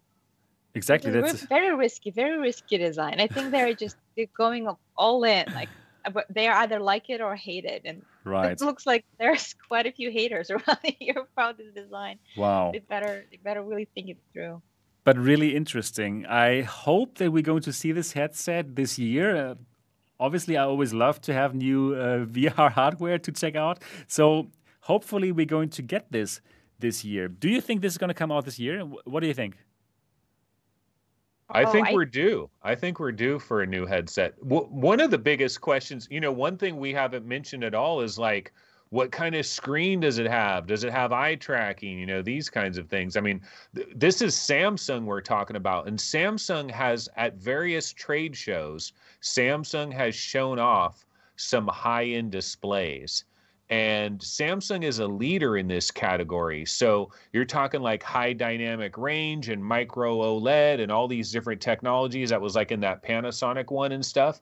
I'm looking forward to see Panasonic bring the noise, in terms of like having a really nice screen that blows people away. You mean Samsung? Yeah, Samsung. I'm sorry. Right. Yeah. I really don't think it's going to come out this year. And because of all the things that Anthony just said, if they are really going to introduce us with these amazing features and they have eye tracking, maybe hand tracking, all these things, why haven't we heard about this? Why haven't we even heard the slightest announcement? I mean, these are just patents, right? They haven't been officially announced. Agreed. And I think that if they were ready to, unless they're keeping it a super private secret, and then bam, here it is at the end of the year, they want to keep it a surprise. But I really don't see why they would want to do that. I would want to build up a hype if I knew that, yeah, we got this really awesome VR set coming out. We really want to get people excited. And we don't see them doing any of that. So You're right. I have serious doubt. You're right. CES would be like a great platform to show something off, right? Or their Unpacked event just recently where they show off the Samsung Galaxy S21 would also be good to at least show them, hey, we have something else coming, but nothing. The thing about CES, though, just to go back to CES for a quick second, because CES was this online thing, this virtual thing, do you really believe that, I mean, I would assume that a lot of huge companies that would have been at CES if it was a physical deal, I assume that a lot of them are like, we're good. We'll do our own little private internet thing in early February if we want. So I think the fact that it necessarily wasn't announced at CES doesn't mean anything because of this virtual CES. There's a lot of companies that haven't revealed their stuff yet. Agreed. Yeah, wow. So who knows? Probably we're still going to hear something from Samsung. Samsung is really due. Samsung Odyssey Plus came out in 2018.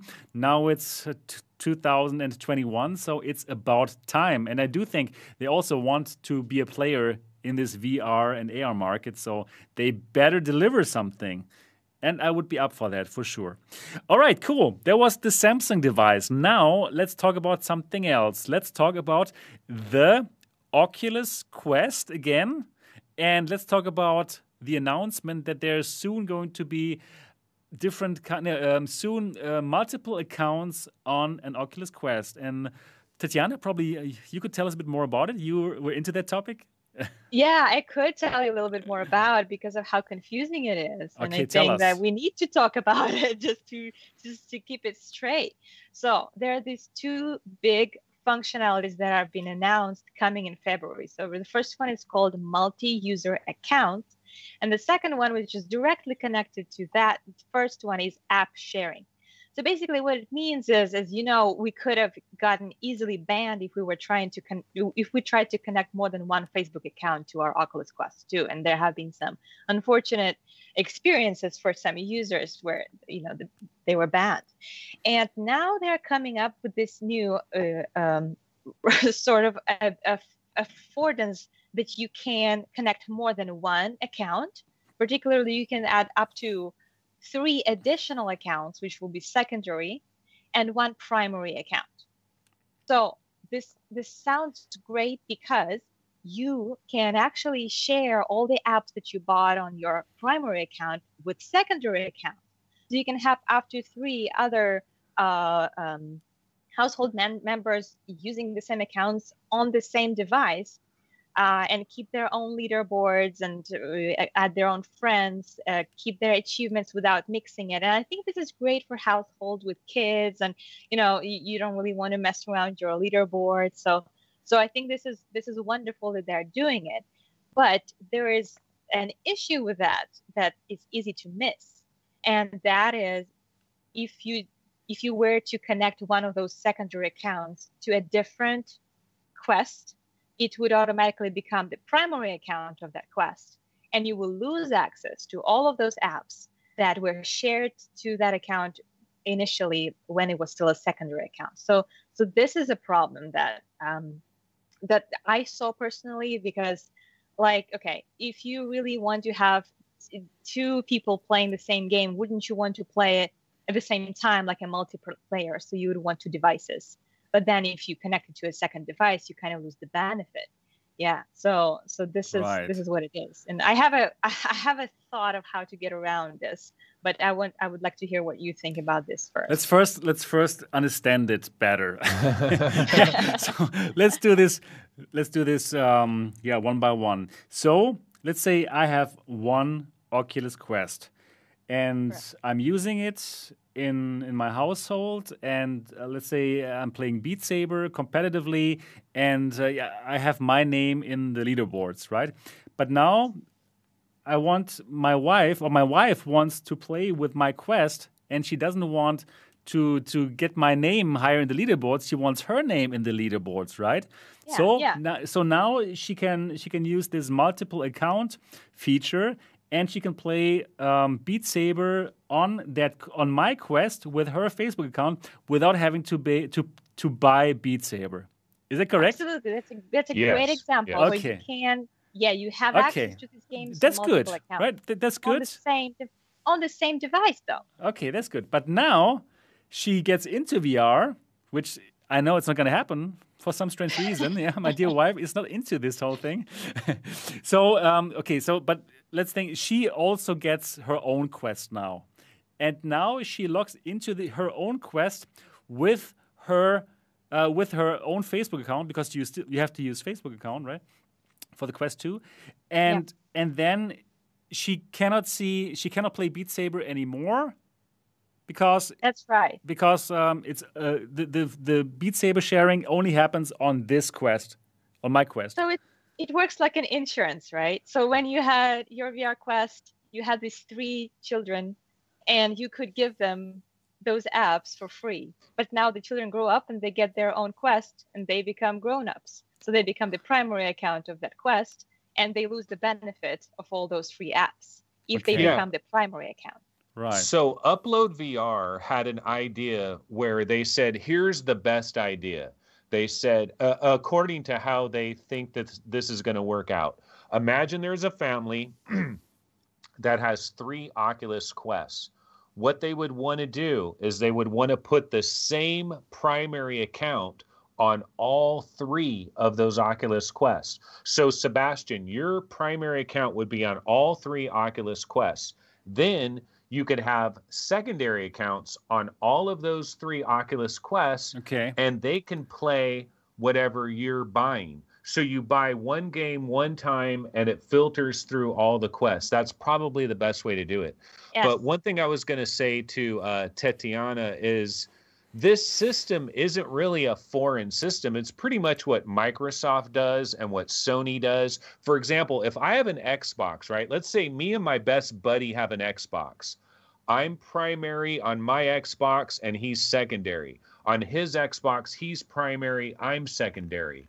Well, the way that works is if he buys a game, I can play it. If I buy a game, he can play it. You can always do that when you just have 2 people that want to just share everything back and forth.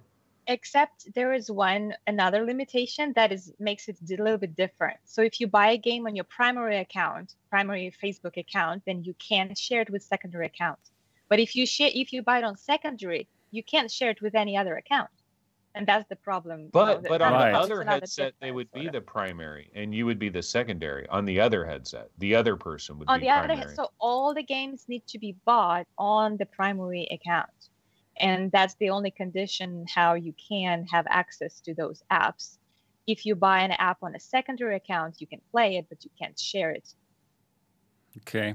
I think we need a lawyer. Can we get a lawyer to come in and explain everything? But Anthony, that's the solution that you just described is exactly what I had in mind. And actually, you can have not 3, but up to 4 headsets, because the first one would be the primary and the other 3 would be secondary, right? So all 4 headsets would be logged in with one single primary account. And then because you can have up to 3 secondary accounts, then Well, those are the 3 additional VR headsets you can connect. it said 3 devices, though. Was it and 3 devices or up to 3 devices? It was and? Well, it was up to, I guess, if you I don't think we know right now. Like one other thing about this whole deal, like you kept saying February, and a lot of people are saying February. Yeah. I have a feeling this is going to happen before February. And you know why? Because if you go to the Oculus subreddit right now, there's people that already have little screenshots of like activate, share, like these different buttons in the menus.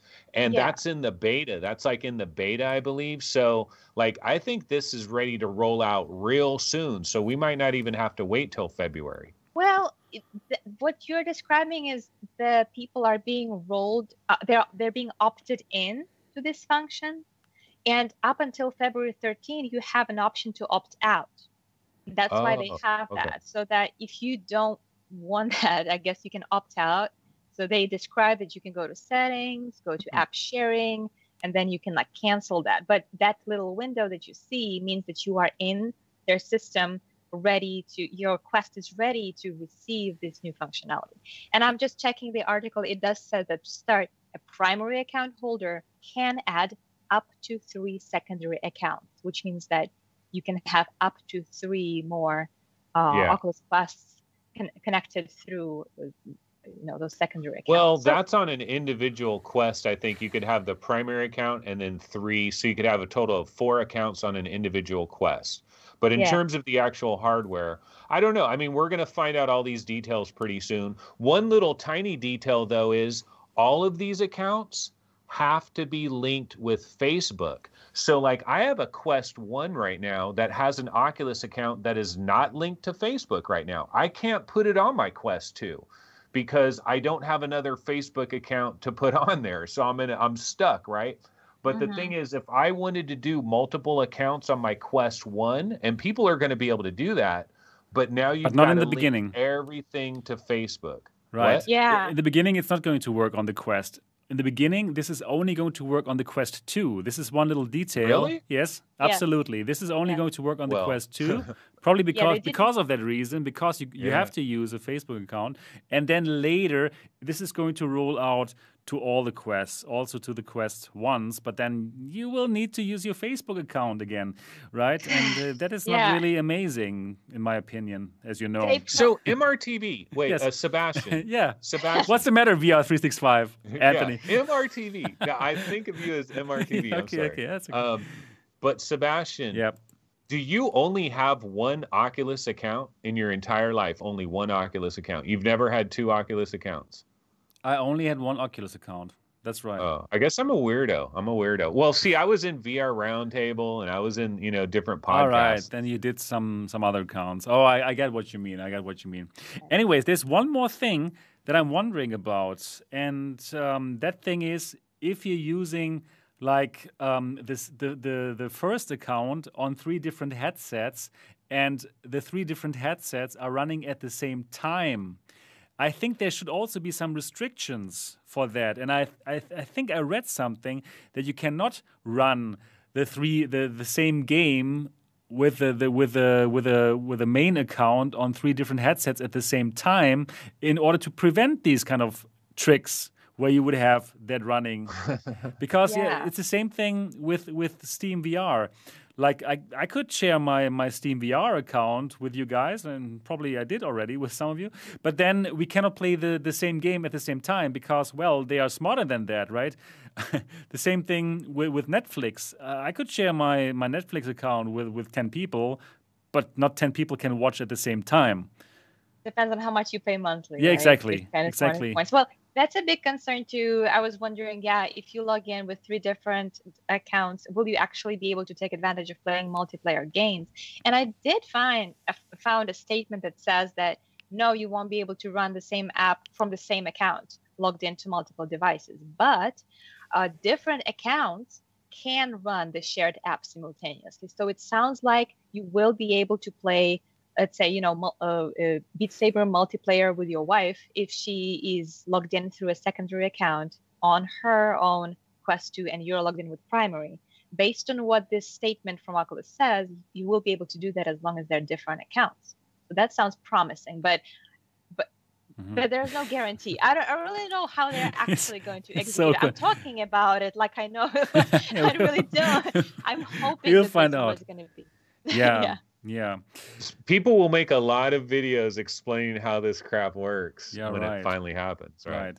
But it's good that it's coming, I think, in general, because that was kind of bad that only one Facebook account is always on one Quest, right? So I think it's good that they're actually thinking into it in the first place and that we're going to get it.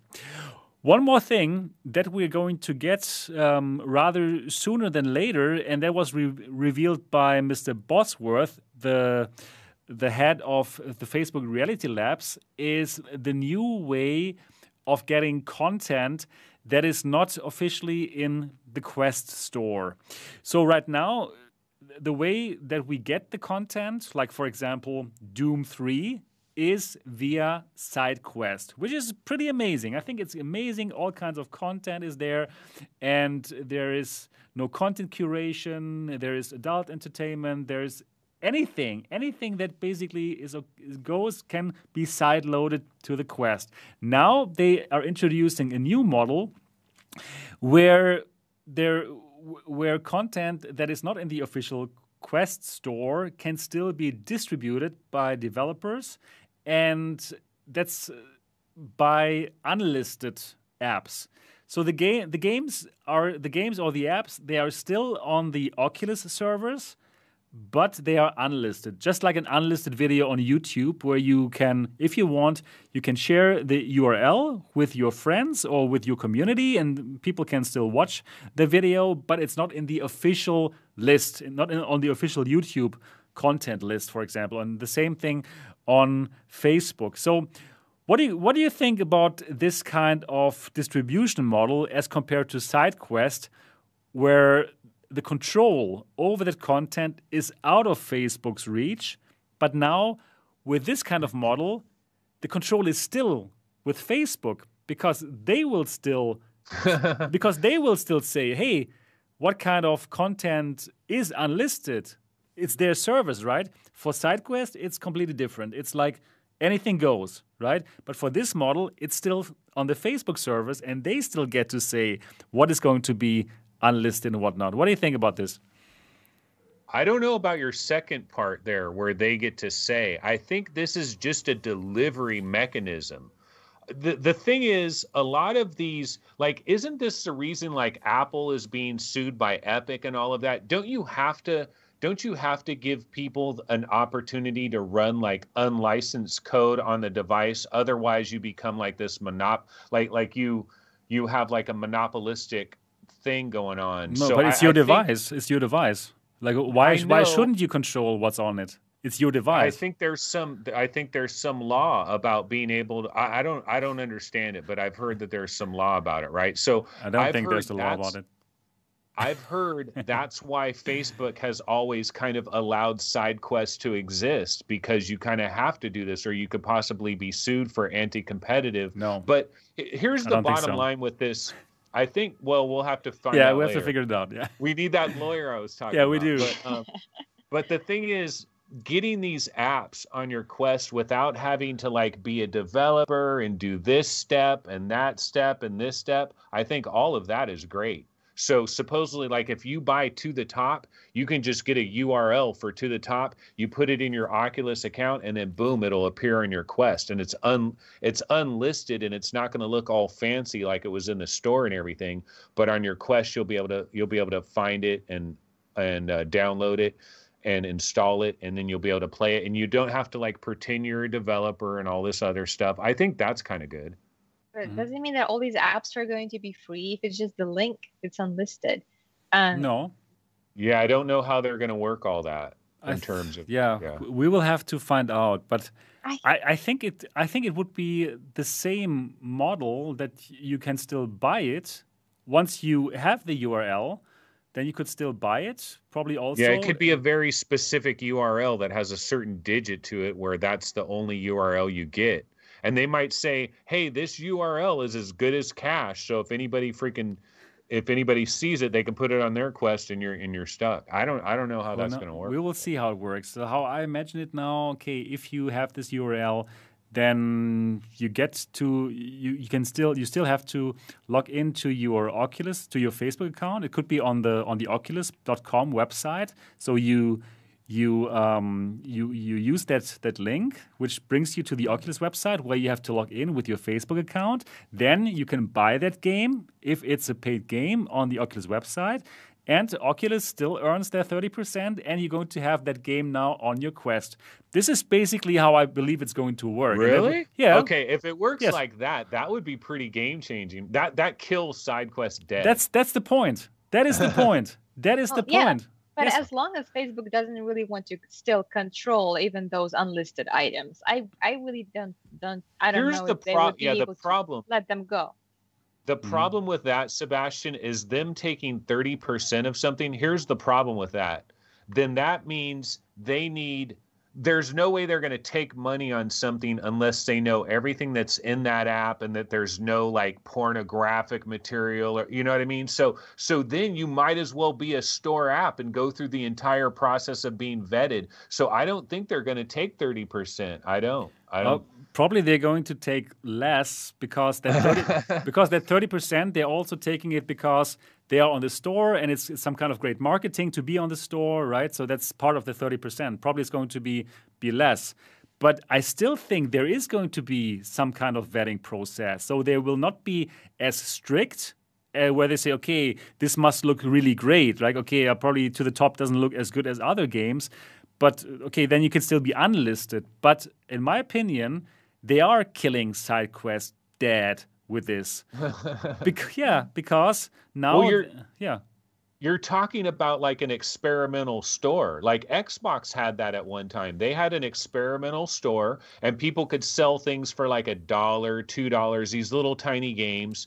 It was like Xbox Indie, whatever. They killed it eventually, but they had that. And I've always said, why not have an experimental store where you have To the Top and games that for some weird reason, like Pixel Rip 1989. The only way you can get Pixel Rip 1989 in your Quest is to buy 1995 and then to buy Pixel Rip 1989 as a DLC. That's so strange. It's madness. It's so strange, and it's so good, the game. So it's like not really transparent which games got into the store and which games did not get into the store, for what reasons, and even the developer didn't get the information. I recently spoke to a German developer who didn't get into this store, and they simply didn't get great information why this would be the reason. That's bad practice. Yeah, that's really bad practice. And for this new model, I must tell you, on the one hand, it seems to be good, right? That everything can now get to the store as unlisted. But on the other hand, I really enjoyed that kind of side quest where really everything was so interesting, where we could get, for example, virtual desktop, right? Where we could have like the wireless quest. If they kill that, they could do that. They could kill it. Oh my God, that would be devastating. Come on, that's something that they had to have themselves in the first place, and they didn't. Someone fixed their mistake, and they want to kill it. I really believe this could happen. I really believe that this kind of new method of side loading things is just another way to get the control back, because they will get the control back. If you still want to be unlisted, it's still going to be on that Oculus servers. That's what I believe right now. And you know what? Yeah, that would be bad. All hell is going to break loose if Virtual Desktop does not stream Steam VR games anymore. That will cause a major riot on like the Oculus Quest subreddit and the Oculus subreddit. People will be up in arms over that. That could happen. It could happen. But unless they introduce an official way to do it, and so you wouldn't have to sideload a mod that would modify a Virtual Desktop to play games. I mean, why doesn't Virtual Desktop play these games to begin with?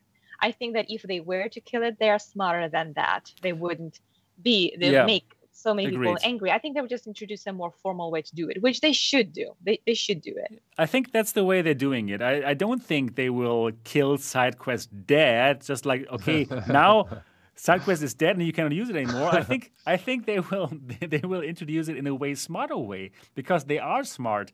They're simply going to introduce this new method now for side-loading games, which is very convenient, just with a link, right? So people are going to do this, and SideQuest is probably going to be just lots of links that you can find there, and then if you want to really put in content that's not on the Facebook servers, like SideQuest is now, then probably they're going to increase the hurdle for you to use SideQuest. Like now, they already increased the hurdle. Now, if you want to put... What about the Beat Saber custom songs? Is that going to be killed the day that this thing goes through?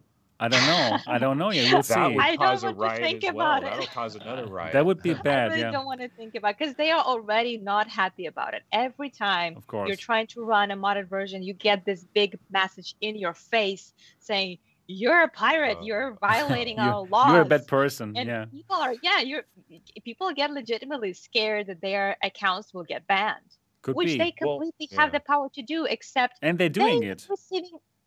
They are not. And not for Beat Saber, but for other things. Yes, of course. But the thing is, Beat Saber modding has been going on for so long, ever since, Quest 1, but obviously there wasn't Facebook connected to it. But now, still, every time you mod your Beat Saber, these logs go to Facebook. They know what you did. Of course. You are not just being sneaky.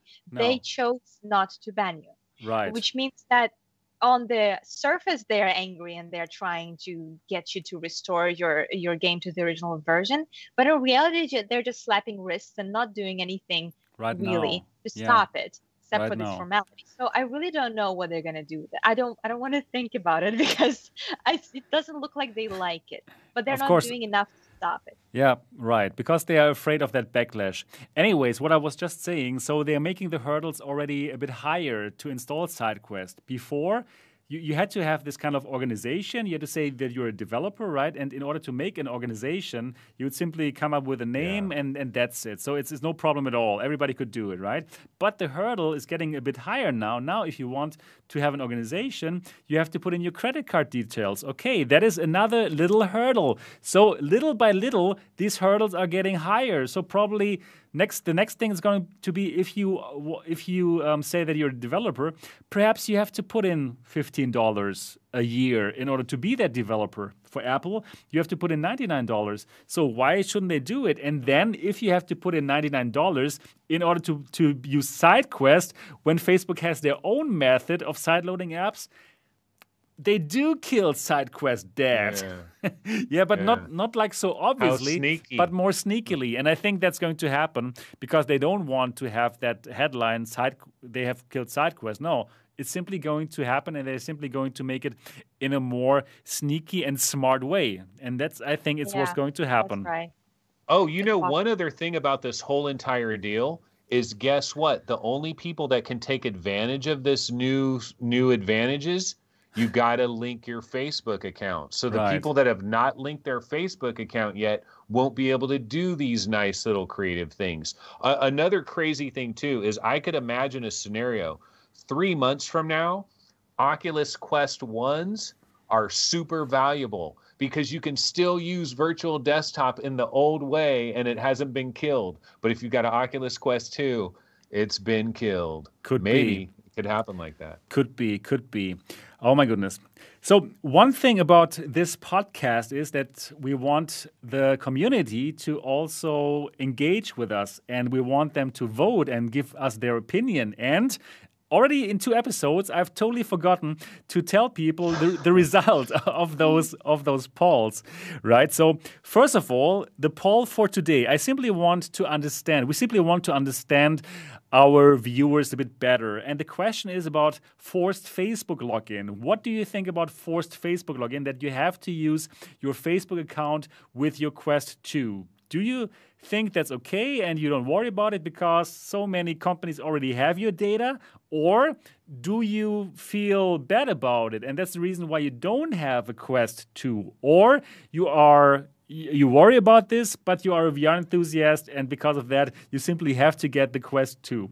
We want to hear from you. So right now, please go to the polls to the voting station, and the link is down in the description of this video. Go and vote now and vote live. Tell us.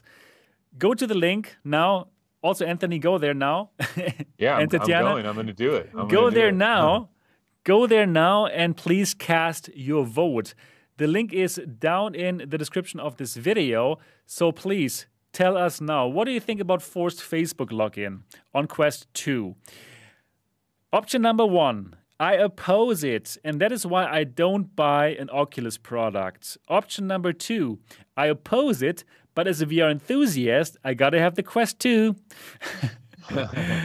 And option number 3 is, it is not an issue for me at all. They all have my data by now. And that's what I think Anthony is going to choose. Yeah, right. So this is going to be interesting. I'm really looking forward to find out what the viewers of this podcast and the listeners of this podcast think about it.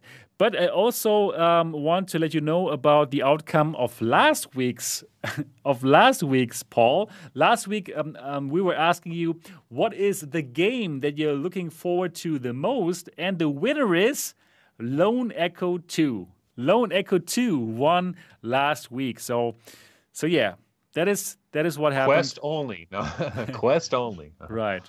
That is what happened last week. Lone Echo 2 won. So people are really looking forward to Lone Echo 2, but we have still no idea, is it going to come out for the Quest 2 as a Quest 2 exclusive or still for the PC VR?